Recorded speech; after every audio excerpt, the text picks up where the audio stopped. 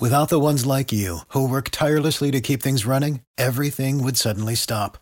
Hospitals, factories, schools, and power plants, they all depend on you. No matter the weather, emergency, or time of day, you're the ones who get it done. At Grainger, we're here for you with professional-grade industrial supplies. Count on real-time product availability and fast delivery. Call, clickgrainger.com, or just stop by. Grainger, for the ones who get it done. What were you thinking? I didn't know if there was something with Myrtle Beach and sorry. Hey, well, I mean, look. Sorry. You know, this if Adam Gold were hanging out with us right now, he could tell you about the reason why he finally decided to shave his head. Because somebody told him to in Myrtle Beach, South Carolina. But that's a story for another day. That's a story for another day. That's a story for another day. Let's answer some Hey Joe questions. I should hear this story. You know, I've never been to Myrtle Beach. What? Yeah, never been.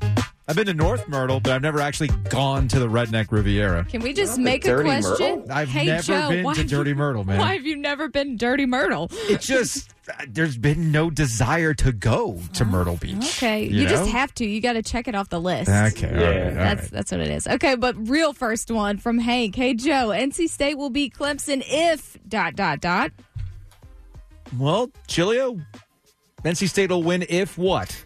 I think if Devin Carter and Thayer Thomas have big games, and I think the secondary for NC State needs to hold up too. I'm not worried about NC State's secondary, though. Mm-hmm. I do worry that will Devin Leary have enough time to make the throws that he's going to need to make, and B, will his receivers help him? And you can actually throw C in there. Will Tim Beck be creative in using Thayer Thomas as a receiver? Yeah. We know he knows how to scheme it up for him as a trick quarterback, a play artist. But I want to see Thayer Thomas. I want to see some combo routes, some pick and rub routes. I want to see him in a bunch. I want to see him really involved in this game the way that Emeka Emezi was last year for NC State. I understand what you're saying, but I'm not quite sure at this point in the season that's what NC State is about. To me, it's what you referenced for point number 2. It's NC State's secondary. I think we understand that Wake Forest defense is a liability for the Demon Deacons. They can outscore you. They got with Sam Hartman and the mesh and everything else and how they run their offense. They can really put it up on you, but as we saw, DJ Uyunglele was able to kind of feast on that early on. NC State's defense is at a different level. It's an older, more experienced defense. They clearly have a better secondary. We saw them contain a Texas Tech offense that's been able to put up some numbers this year, and that's what they typically do. They contain that.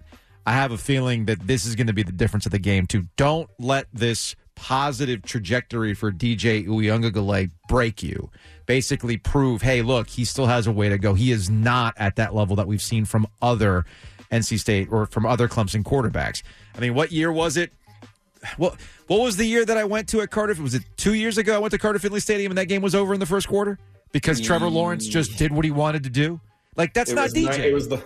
It was the lost year of 2019. Okay. That was actually a primetime game on ABC as well. Yes, and everybody left at the end of the first quarter. I stuck around because my younger son wanted to watch Clemson, but Chris Fowler uttered one of the great lines, off-the-cuff lines, when he said, I've seen people leave at halftime before, but I've never seen a stadium empty after the first quarter before. And then you were there, what, in 18, right? It was very similar with Trevor Lawrence. 18 down there in Memorial Stadium where NC State, started that year 5-0, thought they were in a position to absorb the losses of the likes of Naheem Hines and Jalen Samuels and Bradley Chubb. Yeah. And they went into that game knowing, 16, they played them toe-to-toe. 17, a procedural penalty cost them late. And Trevor Lawrence made a throw on the first play of the game, on the first series of the game, where Luke DeCock sitting next to me, we look at each other, and I swear we could hear the ball whistling. He threw it was it a Nerf? Damn hard. Was it the Nerf, the distance football? I am telling you, it's an outdoor press box at Clemson.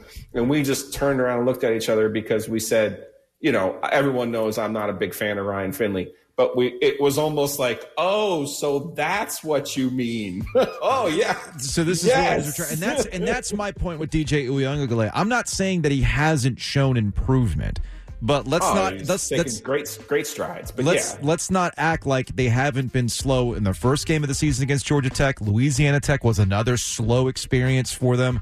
Wake Forest, even Wake Forest fans know this. Their defense just is not at that level. They can be had.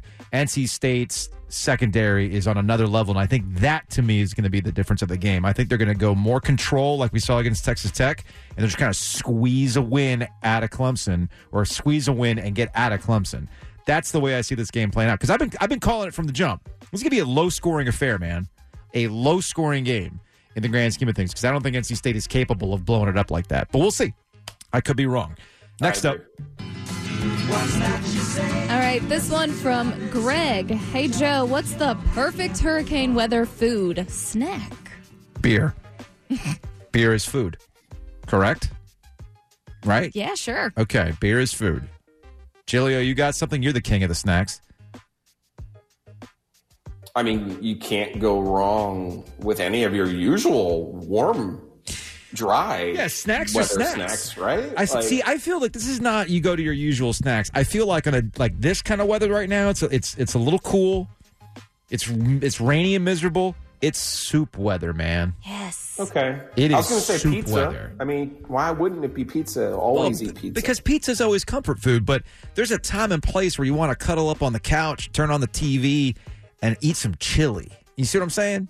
Like, that's what this weather is. Not is pizza cold? Weather. Yeah, it's kind of chilly out here. Where you are? Yeah. It's like what? In the upper 50s, lower 60s? I would say so, yeah. It's not cold. I'm just saying. I mean, the sun, I have not seen the sun today. Yeah, well, I've been outside the entire day. Yeah, rumor has it, the sun will appear at some point tomorrow. We shall see. Okay. Next up. All right, this one from Nick. Hey, Joe, will Matt Rhule remember they can use Christian McCaffrey in the passing game on Sunday or no? Probably not. Who's their offensive coordinator? It's Ben McAdoo, right? Mm-hmm. Is he kind of viewed as an offensive genius? Not so much. Yeah, Christian McCaffrey usage has been rather, as the kids would say, mid right now, especially when it comes to the pass. They keep talking about getting the passing game going. We've been talking about DJ Moore. Get more DJ Moore, right? Hell, they need to get more Christian McCaffrey. McCaffrey has just 10 receptions on 14 targets for 57 yards. And he's just caught 5 screen passes on 5 targets. This is not, if you've got Giglio, if you've got this dynamic player who can really do some work in the open space, you would think you would try to create scenarios for that for Christian McCaffrey, but they haven't really done that so far this season, and we'll see if they can actually make that happen against the Cardinals. Yeah, the Panthers' biggest problem is they haven't really solved their offensive line issues. Yeah. And kudos to them. They went and they tried this offseason. But Ike Ekwonu is going to have to grow up a little bit faster. And they're going to have to – I think they've tried to do some things to keep players in on certain routes in order to give Baker a better chance maybe to hit some of those deep shots that we've seen with Robbie Anderson and Laviska Shenault. So I don't necessarily hate their usage of McCaffrey in the passing game because that is one of the ways to save the tread, but I don't think it's necessarily intentional. I think a lot of it has been they're still leaking a lot of water on their offensive line, and one of the ways around that is you keep a tight end, you keep it back in, and you kind of go from there to try to steal some extra blockers. All right, I think we got time for one more. How are you doing? Okay, this is appropriate one for today. Hey, Joe, I have rain gear that zips from the bottom all the way to the top and has a hood on it. Is it a hoodie? You already know my feelings about this. Not even close to being a hoodie. Look at Johovius, though, I believe is actually wearing a hoodie today. Am I wearing a hoodie today? Okay, there's no zipper on it. No, what you're wearing a rain jacket. That's what you're wearing. That's rain gear. Yeah. That's what that is. It's not a hoodie. It's rain gear. That's the express purpose of what you're wearing, right? Fairly certain they were tweaking you, Joe, but that's okay. No, I'm not taking the bait. And depending on how far the bottom is, it might be like a rain onesie, too. It could be. Whoa. It could be. For the ones who work hard to ensure their crew can always go the extra mile, and the ones who get in early so everyone can go home on time. There's Grainger, offering professional-grade supplies backed by product experts so you can quickly and easily find what you need. Plus, you can count on access to a committed team ready to go the extra mile for you. Call, click Grainger.com, or just stop by. Grainger, for the ones who get it done.